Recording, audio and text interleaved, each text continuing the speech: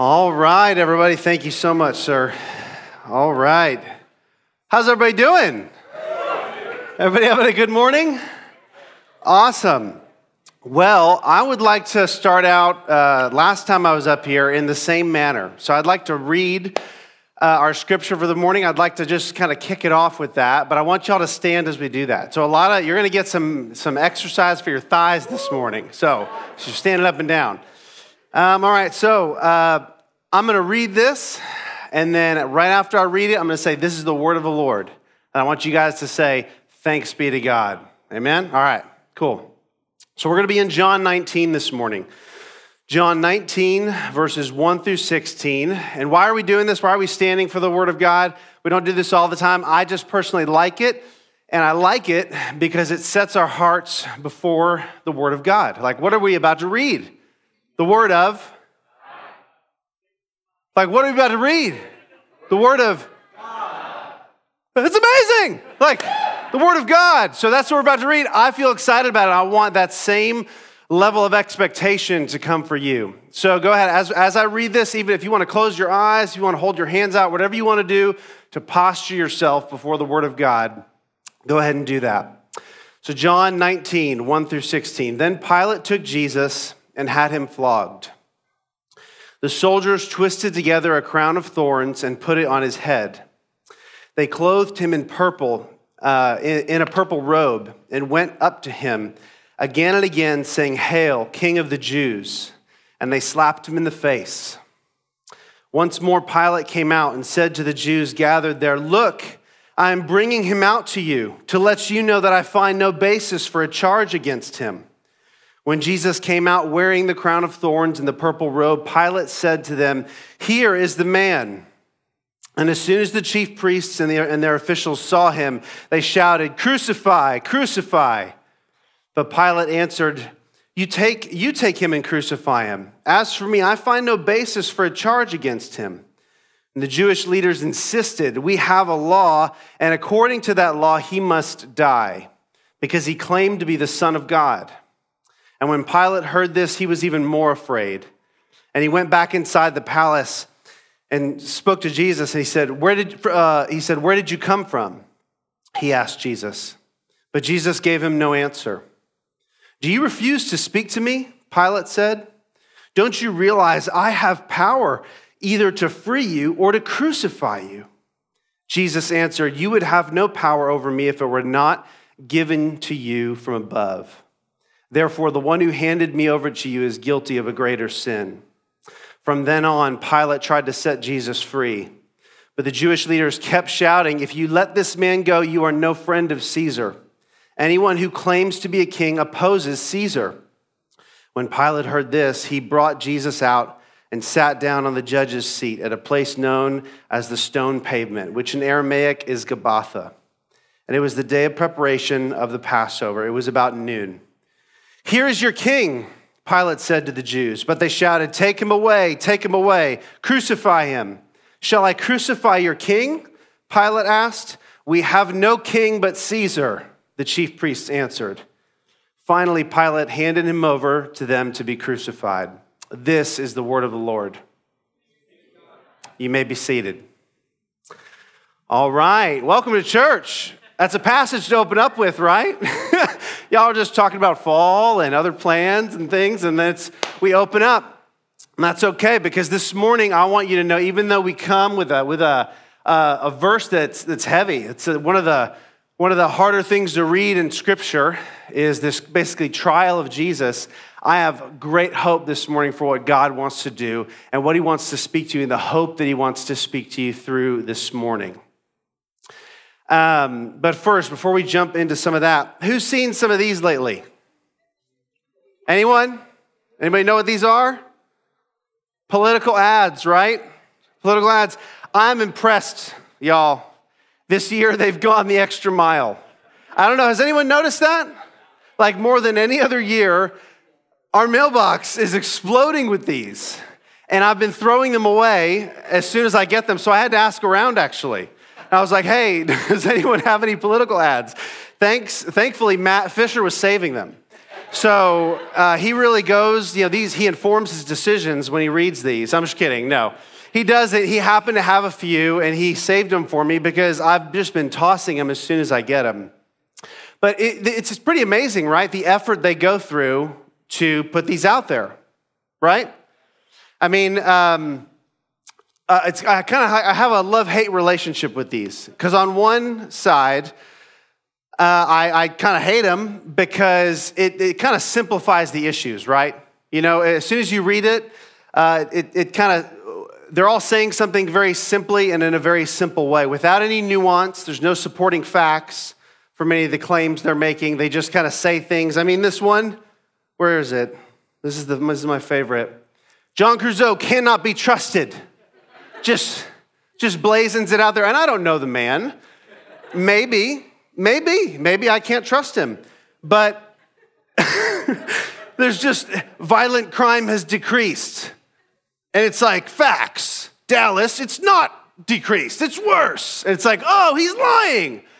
Like it presents it in such a simple way. And I'm sure when he said that, violent crime has decreased, maybe he was talking about some stat where it has. You know what I mean? Like the manipulation is obvious. But that's also why I love them. Because I see them and it makes me laugh. Like this one. Apparently, she just voted for Angie Chen. She's really sad. She's in front of her couch, just crouched down, just feeling like, what have I done?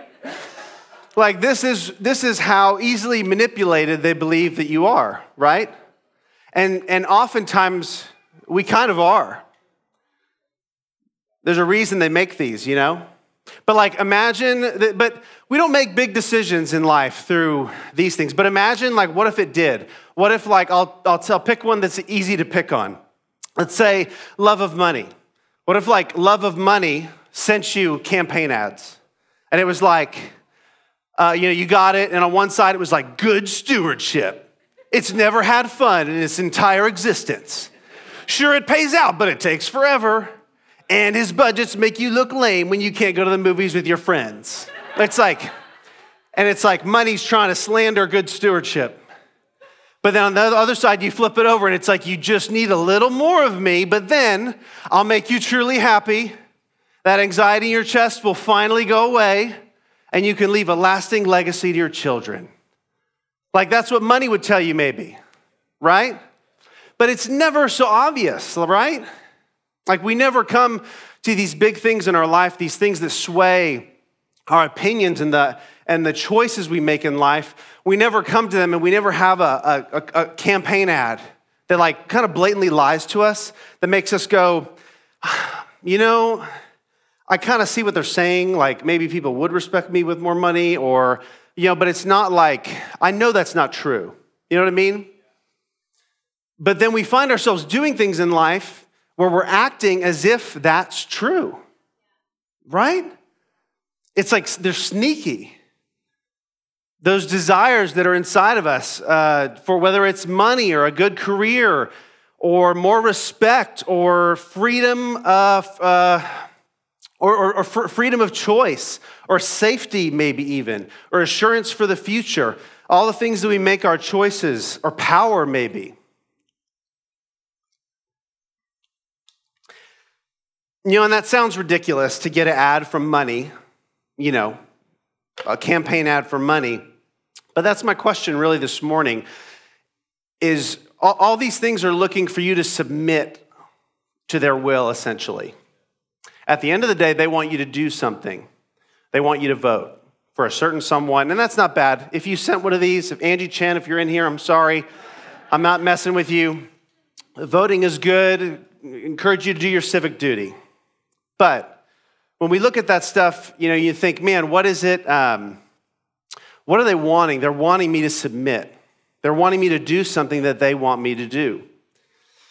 And I guess that's my question for us this morning is, what are you submitted to? There are a lot of ways to ask that question. There are many nuances to what we submit and it's never always just one answer. It's never always real simple. There's other ways to ask it. So maybe some other ways are when there are competing goods in your life, which one wins out? You know, when there's things that are both good and you can't do both, which one wins out? It's a good way to see what you're submitted to. Whom or what do you fear? Whose favor do you want? Whom do you want to please? What or whom is your trust in? Where do you set your hope? What's most important to you? What do you spend your time on? Or better asked, what do you waste your time on? What do you watch on Netflix? You know, and what really jumped out to me in this passage is Jesus' answers to Pilate in the midst of this just kind of insane situation in his life. Probably the craziest situation he's ever been a part of, and the one that I would argue he was most nervous about. And thinking of that, thinking of Jesus' answers to Pilate in just such a scary situation, but then also thinking of the enormity of what he accomplished in this moment. Because what he accomplished was him going to the cross for you and for me willingly. There's going to be tears today because we're talking about the cross. Like Jesus went to the cross for you willingly. For everything you've ever done wrong, any thought you've ever had that was not of God or that pulled down another human being, like those are all paid for on the cross by Jesus.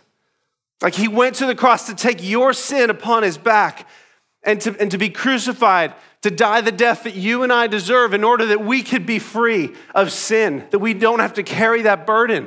Like that's amazing. And the enormity of what Jesus accomplished, but how did he do it? He did it through this obedience in one of the hardest times of his life. And that's what today's sermon title is that Jesus was obedient unto death. And that's what I want to talk to you about today is obedience, simple obedience. But I want to do it through the lens of this scripture. And what I really think that we're seeing isn't just Jesus in this one-time moment of like Son of God, awesome flex moment. And he's like, oh, I'm going to do this thing through my willpower. And this is how it's going to happen, right? I don't think that's simply what we're seeing because part of our doctrines, the things that we believe is that Jesus was fully God, yes, and fully man. So he didn't have this like special access to a superpower, or rather he did, but he chose not to use it. Like he chose to live life as a man and to go through this with the same temptation, struggles, weaknesses that you or I have. So that's incredible, right? So I don't think it's this flex moment of Jesus being like, watch how easy this is going to be for me to go through this cross experience as the Son of God. I'm going to flex and boom, and it's over and it's done. I paid for. You couldn't have done it. And I couldn't have, but what Jesus is showing us here is this amazing obedience because he knew the Father. And so what he's done on my behalf, I want to submit it to you as incredible. As absolutely unbelievable, like what he did on your behalf. And then I want to talk about it so it can help us. Does that make sense? Okay. So, what do we call ourselves here in the church? What are some names that Christians have for one another? Saints, brothers in Christ, disciples of, yes, followers of the way of, that's right. And so, what do we see here today? We see a way that Jesus walked. Who wants to go first among that way, right?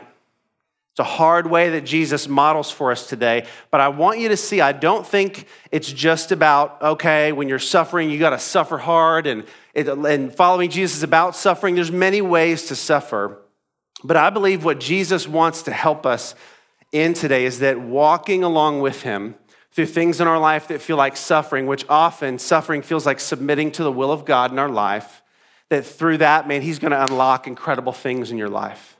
Things that you never thought you could experience before. So we're invited into this way of following Jesus today, this practice almost of submitting our wills to God's will, to his authority each and every day. And so this practice, another way of saying this is just having a yes to God in your heart for what he wants to do in your life. So I see three things, kind of three lenses I want to look at this scripture, and I hope it opens it up for us today. So exciting news today, guys. This is my shortest outline I've ever had for a sermon.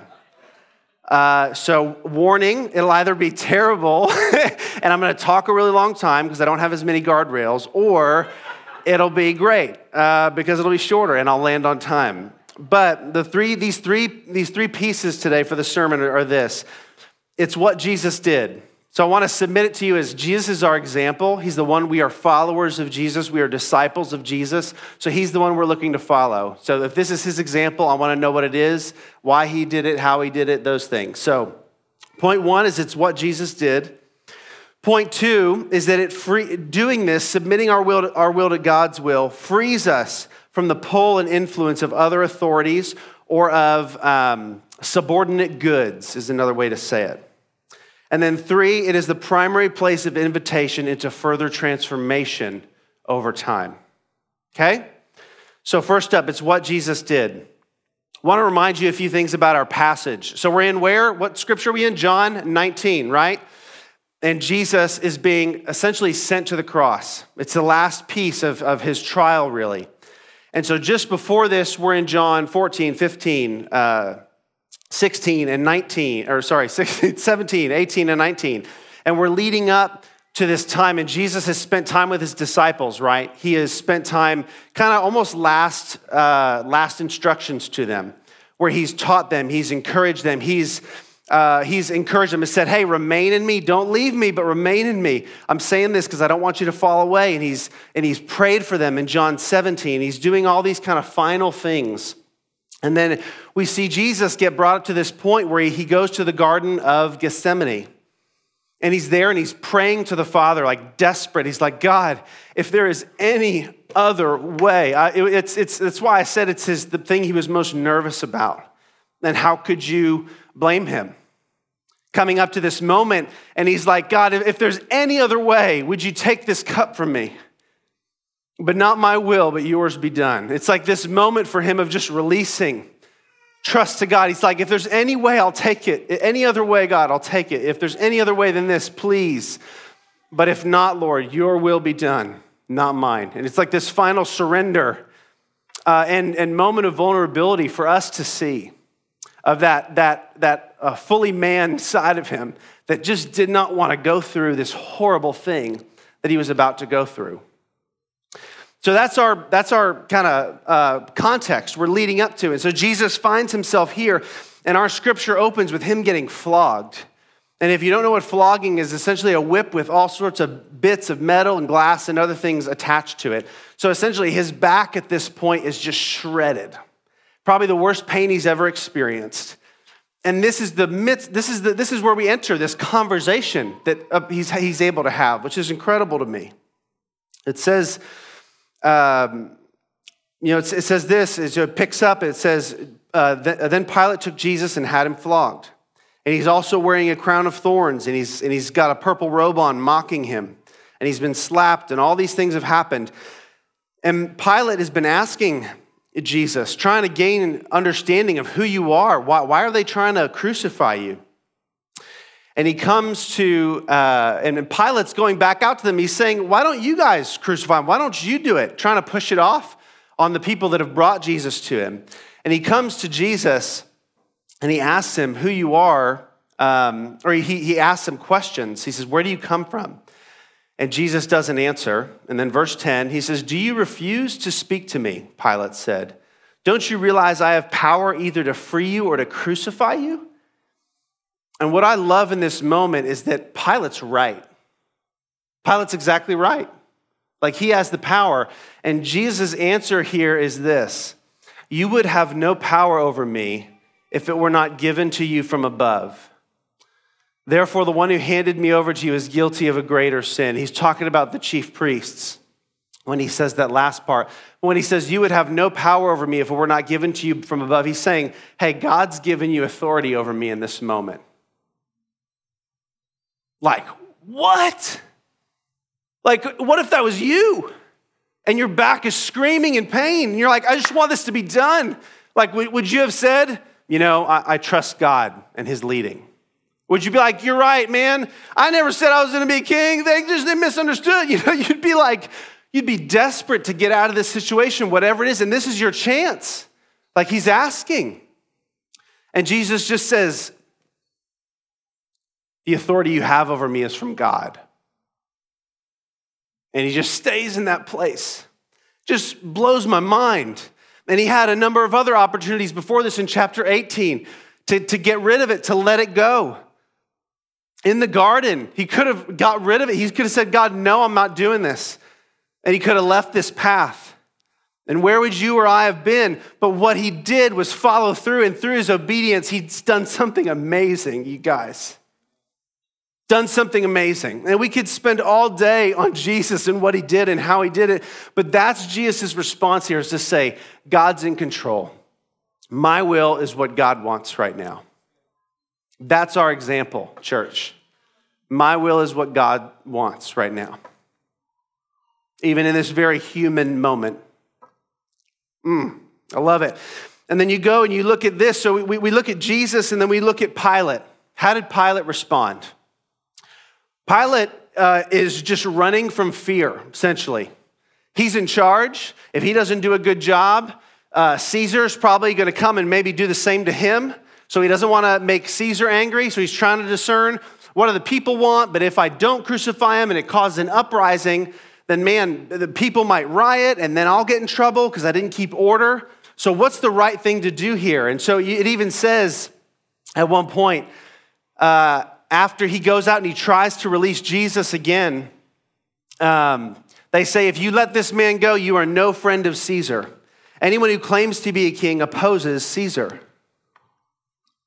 And it says, when Pilate heard this, he brought Jesus out and sat down on the judge's seat. Like, that's when he gave up. He's like, okay, I'm going to finally give in. And even before this, the Jews shout out, we have a law, and according to that law, he must die because he claimed to be the Son of God. And when Pilate heard this, he was even more what? Afraid. So Pilate's just he's looking out for himself. He's running away from fear. So that's what Pilate's doing. Let's look at the chief priests. The chief priests are essentially seeking what they want, no matter what they have to do for it, right? So if you look at the chief priests, what's amazing to me is how this echoes another passage in Scripture, how they respond. At the very end, the chief priests say this, they declare it. Pilate comes out and he says, shall I crucify your king? And the chief priests answer, we have no king but Caesar. The chief priests, the religious leaders of the day. And if you look back in 1 Samuel 8, there's essentially a passage where up until this point, the Jewish people have been led by God up until this point, and they finally kind of they've had it with God. They're tired of waiting for him. And they go to God, they go to the prophet Samuel, and they say, we want a king to be like the rest of the people of the earth. We want to be like everybody else. And God speaks to Samuel, and he says, hey, don't worry about it, Samuel. This is what they've been doing for a long time. Literally, it says that. He says, this is their way. This is what they've been doing for a long time. And he says, they have not rejected you. They have rejected me. And so the chief priests here have just given up on God. They're saying, we'll say whatever we want. We're the chief priests. We're the religious leaders of Israel. We have no king but Caesar. We want to be like everyone else. Caesar, worldly king, you're our king. This is what we're doing. Does that make sense? So you see here Jesus who's trying to please God, submitting to God, and you see Pilate who's just running to the next decision that's going to keep him safe. Then you see the chief priests who are saying anything, even if it goes against everything that their people would say that they believe. And they're just running just because they want what? They want to hold on to power. They don't want Jesus coming up and people following him. They're trying to kill him in this moment. And those are the three examples of what you see. And you see Jesus in this moment choose the way that's going to bring life for you and for me. Isn't that amazing? Okay. So I want you to see those three choices. And I want you to go, who of those choices wants to spend their life running from fear? But how often is that how we live it, right? Who in here wants to spend their life just desperate, manipulating, twisting, going back on your integrity, doing whatever you can in order to get that thing you want, whatever it may be in life? Nobody wants those things. When you set these choices before, when you make it clear, nobody goes, man, this is how I want to live my life. I want to do everything I can to try to live in this one way, to get this one thing. I want to sell my integrity. I want to sell this. I want to do all that. No one does those things, but it happens by small, incremental influences on your life. Small choices to say, I'm going to do this today to get this, even though I know that's maybe compromising. Or I feel God saying I should do this, but I don't want to do that. I'm going to give into the fear. I'm going to do this thing instead. And what I want you to hear today is that Jesus has another way, and it's always good to submit to the will of God. It is so scary sometimes to submit to the will of God, right? It's so scary because you're going to lose that thing you want. I always talk about my kids because they're just a constant expression of the love of God and my own sin to me as I watch them. And so I saw this very thing at work in Alder the other day. So I came home and Meredith told me this funny story. I actually didn't get to see this myself, but I can see it. I can see his cute little face right now. Alder's 2. So he's learning about obedience. He's learning that obeying mommy and daddy leads to life, leads to really good things. And that when he doesn't obey mommy and daddy, it does not lead to life. It leads to restriction of other things. It leads to losing privileges. And we're trying to teach him that when you obey God, there's blessing. And when you don't obey God, there's not blessing. There's pain in your life. And that's what parenting does. You're helping them to choose Jesus by the way that you parent them. And so with Alder, Meredith heard like this crunching sound coming from the kitchen. And the pantry is off limits. The pantry is off limits to them because they don't, especially to him, maybe not to Addie, but to them because he doesn't know how to make good choices in the pantry, whatever's in there. And so he goes in there and she hears this crunching. So she goes up and both pantry doors are open and there's no baby in there, but she still hears this crunching. So she goes up and she closes the pantry door, and behind the pantry door, he's sat against the back door in the corner with a box of cereal, and he's eating it. It's like not the best kind of cereal. It's like sugary cereal. We sometimes have sugary cereal in the house. Sorry. Bad parenting choices, I know. But he's sitting there eating this cereal, and as soon as he sees Meredith, he stops, and he puts one more in his mouth, and he chews it, and he goes, sorry, mama. And it's like, sorry, mama, like you just popped one in and ate it. Like, what are you doing? Like, this isn't, what I know what you're doing, bud. Like, and this big smile, and he was disciplined for that. We had to walk through discipline for that. So it's like, man, for Alder, that wasn't the best of choices, but I see it at work with him. And that's a simple example, but how often is it the same thing? We have something that we really want in life. I really want this relationship. Because I feel like it's going to do so much. I want to be married. I want this person. They make me really happy, but maybe they're not the best for me.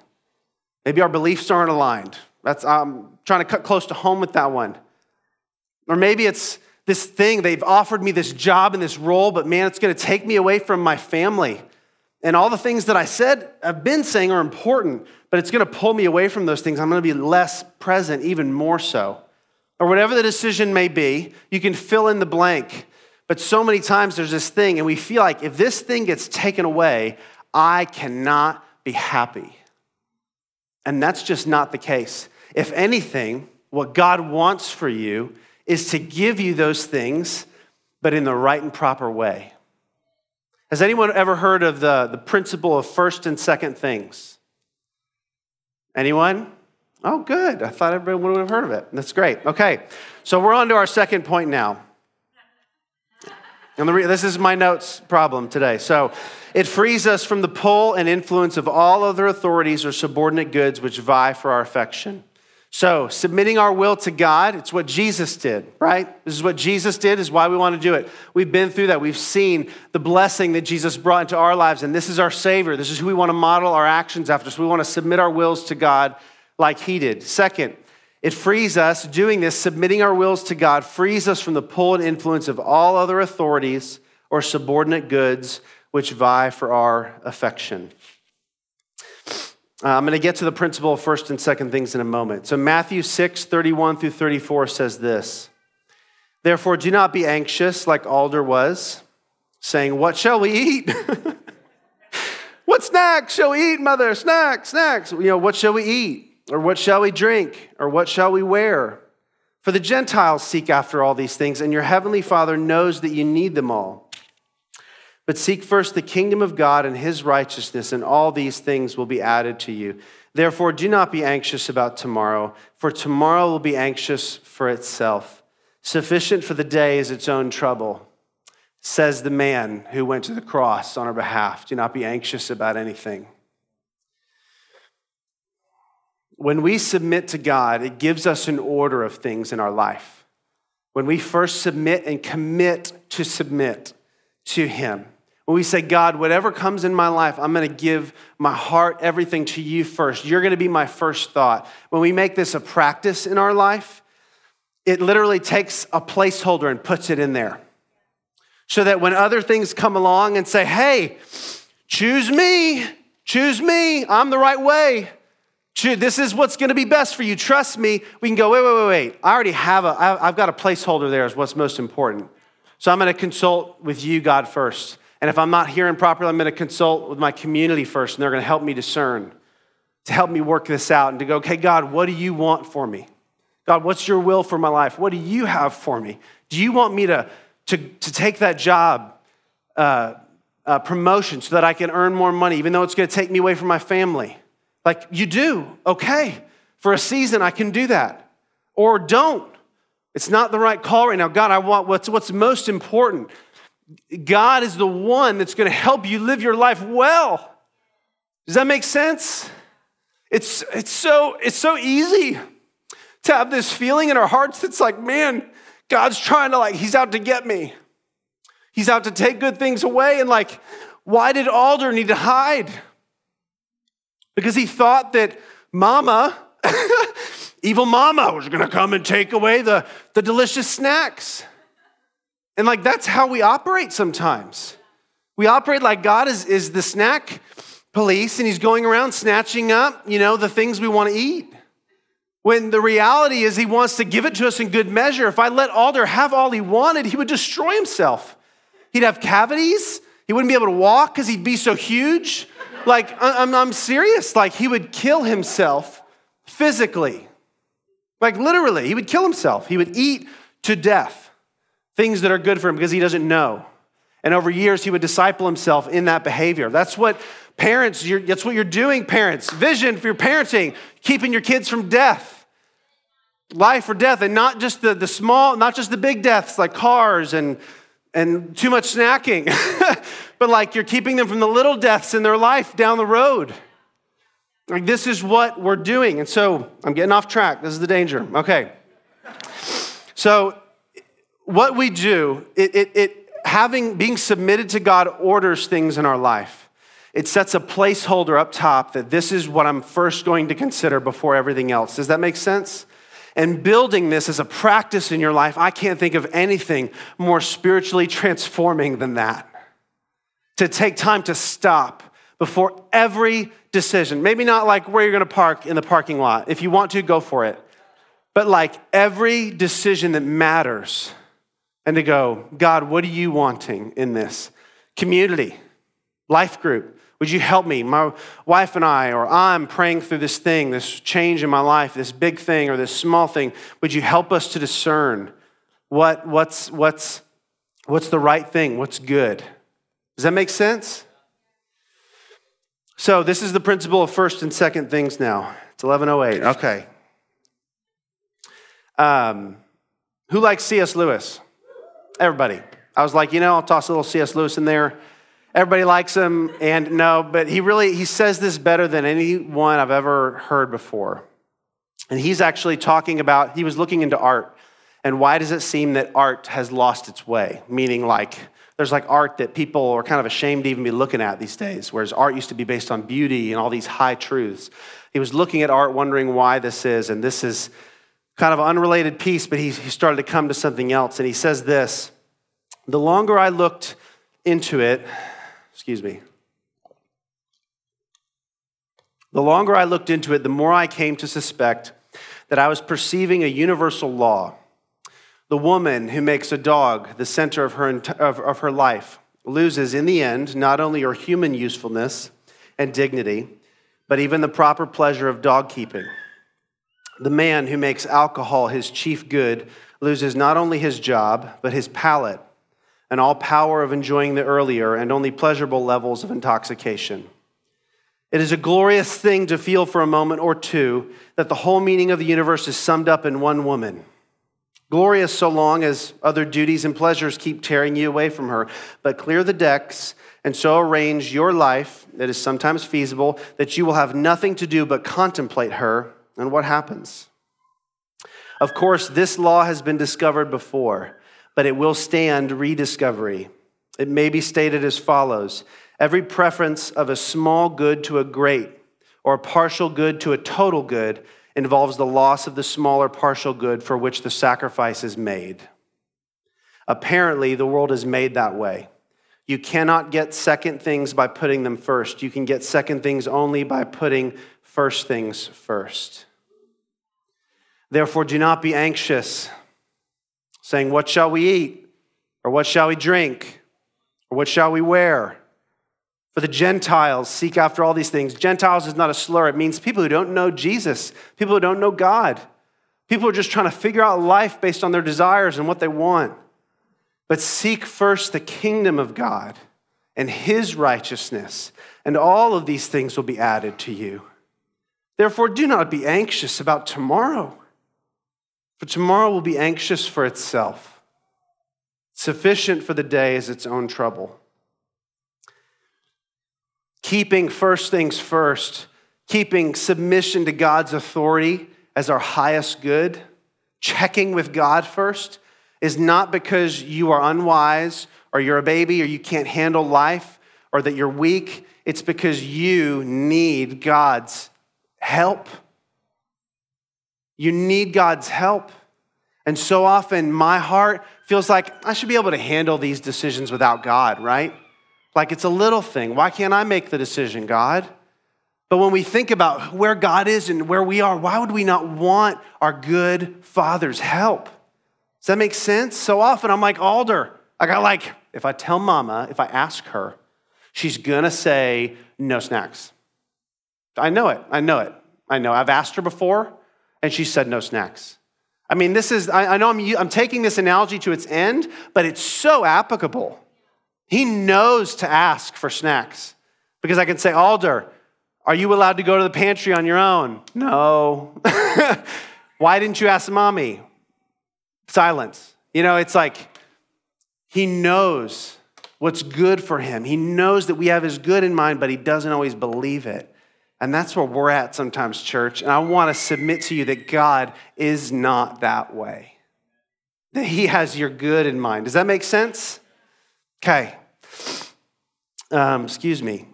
And what's beautiful about this is that this is our third point. This is the primary place of invitation to more maturity, more good things in your life. And this isn't like a get rich quick or here's the 3 steps you do and God's going to bless you. No.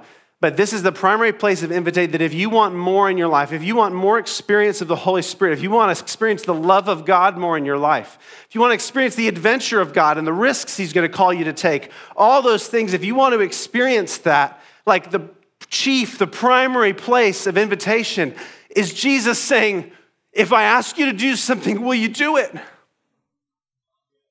If I lead you this way, will you follow or will you fight? And will I ask someone else? Like, I don't want to be that guy. I'm not saying don't miss out on your opportunity. Like, I don't believe that in life that if I mess up this time, I've missed out on my life. God's got good things for you no matter where you're at. He's got good things that he's got planned for you, but why not have them today? Like, why not say yes to God today and what he's calling you to, right? Says, so the other day, this was beautiful to me. I'm going to talk about Addie for a moment. I told her I wasn't going to share anything about her, but she'll be okay with this one. So we came home, and we've set in place that Addie has to clean her room and do her reading before she does anything else when she comes home. And I came home the other day, and I don't know what I was thinking. I know what I was thinking. I was thinking, I've got to work on this. I've got to work on my sermon. And I didn't have as much time as I wanted this week, so I got to work on that. I was like, kids, who wants to watch a show? And I was like, yes, my parenting on a remote, our third parent on a remote. We can just call up anytime and he watches our kids. It's so great. And I called up our third parent, and I was about to, and Addie goes, no, Daddy, wait. I have to do my reading and my homework first. And I was like, don't say anything. I was like, act surprised. And I was like, Adelaide, you're right. I was like, way to go. Thank you so much. And I just praised her for that. And I was like, it's working. I was like, okay, just walk away from this moment, take the win. It's working. Like, his parenting is working. Like, she's getting it. She's understanding it. It's like, man, there's, when we do this small practice of saying yes to God, like, he begins to open up and do other things. So I wasn't planning on sharing this, but the other day, there was this guy at our school who was emailing some of us and trying to get me and some other guys to volunteer for stuff at the school. And frankly, I didn't want to. I was like, I've got enough things to do. And I was like, but Meredith and I have been praying for like relationships at our school to open up and for us to get to know people and to see like God do things in people's lives. So I was like, all right, I'll say yes. And I signed up for some opportunities to do some things at the schools, like to go and open car doors in the morning and be like, good morning, young man, are you ready for school? And they get out. It's a lot of fun. And it only takes about 30 minutes of time. And so I signed up for a bunch, start doing it, get to know this guy named Matt, who's here this morning. And I got to talk to Matt.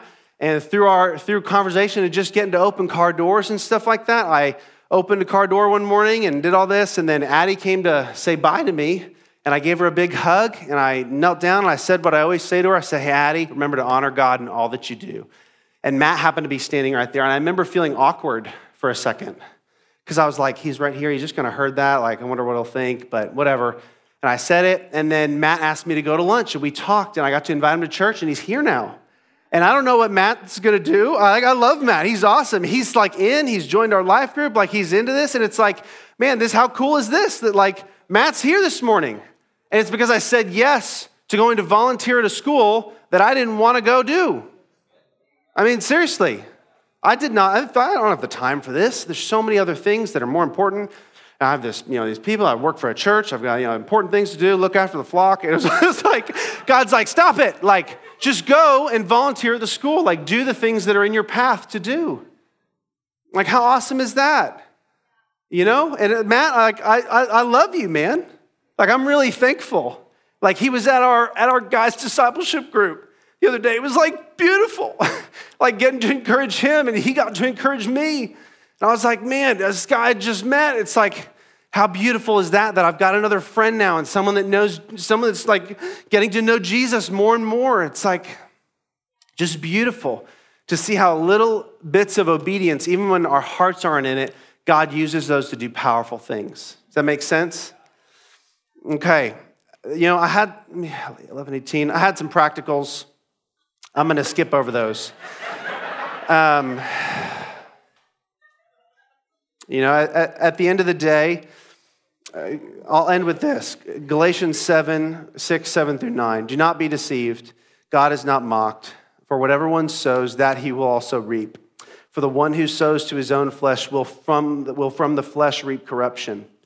But the one who sows to the Spirit will reap from the Spirit eternal life. And let us not grow weary of doing good, for in due season we will reap if we do not give up. And then that goes along with submitting our will to God and saying, God, what are you asking me to do? So that's really how I want to end today. We can talk about, the practicals were essentially when you don't know what to do and you're asking God, like bring in your community. Listen to the Lord, hear from him. When you hear what it is, share it with your community and then obey it. And then share it with your community again so you can celebrate or they can keep you accountable because you didn't do it. Like just live your life in an open way. Like be a part of your life group was essentially my practicals. Do this in community. And God's going to start doing things in your life when you say yes to him. If I could have you all stand and the band come up. My heart really for you guys is not to come up and be like, all right, this is the will of God talk this morning. Like, are you obeying the will of God? Heavy hand. Want you to walk away feeling like, oh, this guilt, like I know that thing I've been saying no to for a while that God's been asking me to do. I don't want you to walk away with that, because that's not the heart of God. That's not my heart for my kids. And I'm a man.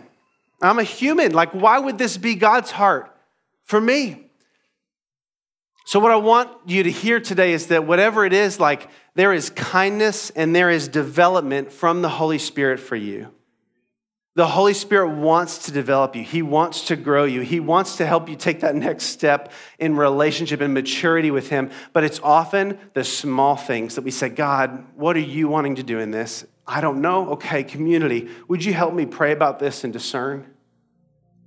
And then take that step. And then guess what? The next week, He's going to do it again. He's going to ask you something else. That you don't have to be Mother Teresa tomorrow. Thank goodness. Because I would fail. If I put myself up to that standard, I'd fail. I'm not Mother Teresa. I don't know why I'm using her right now, but of all the people that are saintly in your life that you know, the person that you would put up on the pedestal, I'm not that. That's okay. Like, I make all sorts of mistakes. Like, all the time. I make them all the time. Like, I wish I could have a camera in on my life and you could see. Because it's like that God's heart for us is that He wants us to take the next step toward maturity. Just that little small thing so that we can, we take a step and we go, God, I did it. I still have my snacks. You didn't take my snacks from me. Like, you're good. You care about me. You love me. You didn't steal all the good things out of my life because I said yes. You didn't make me go up on the cross. And maybe He will, but He's going to develop you to a point to where you can walk that road and it's going to be joy. You know that for Jesus, it was the joy set before Him, that He endured the cross. Like, that makes no sense to me. But for Jesus, it was the joy set before Him that He endured the cross.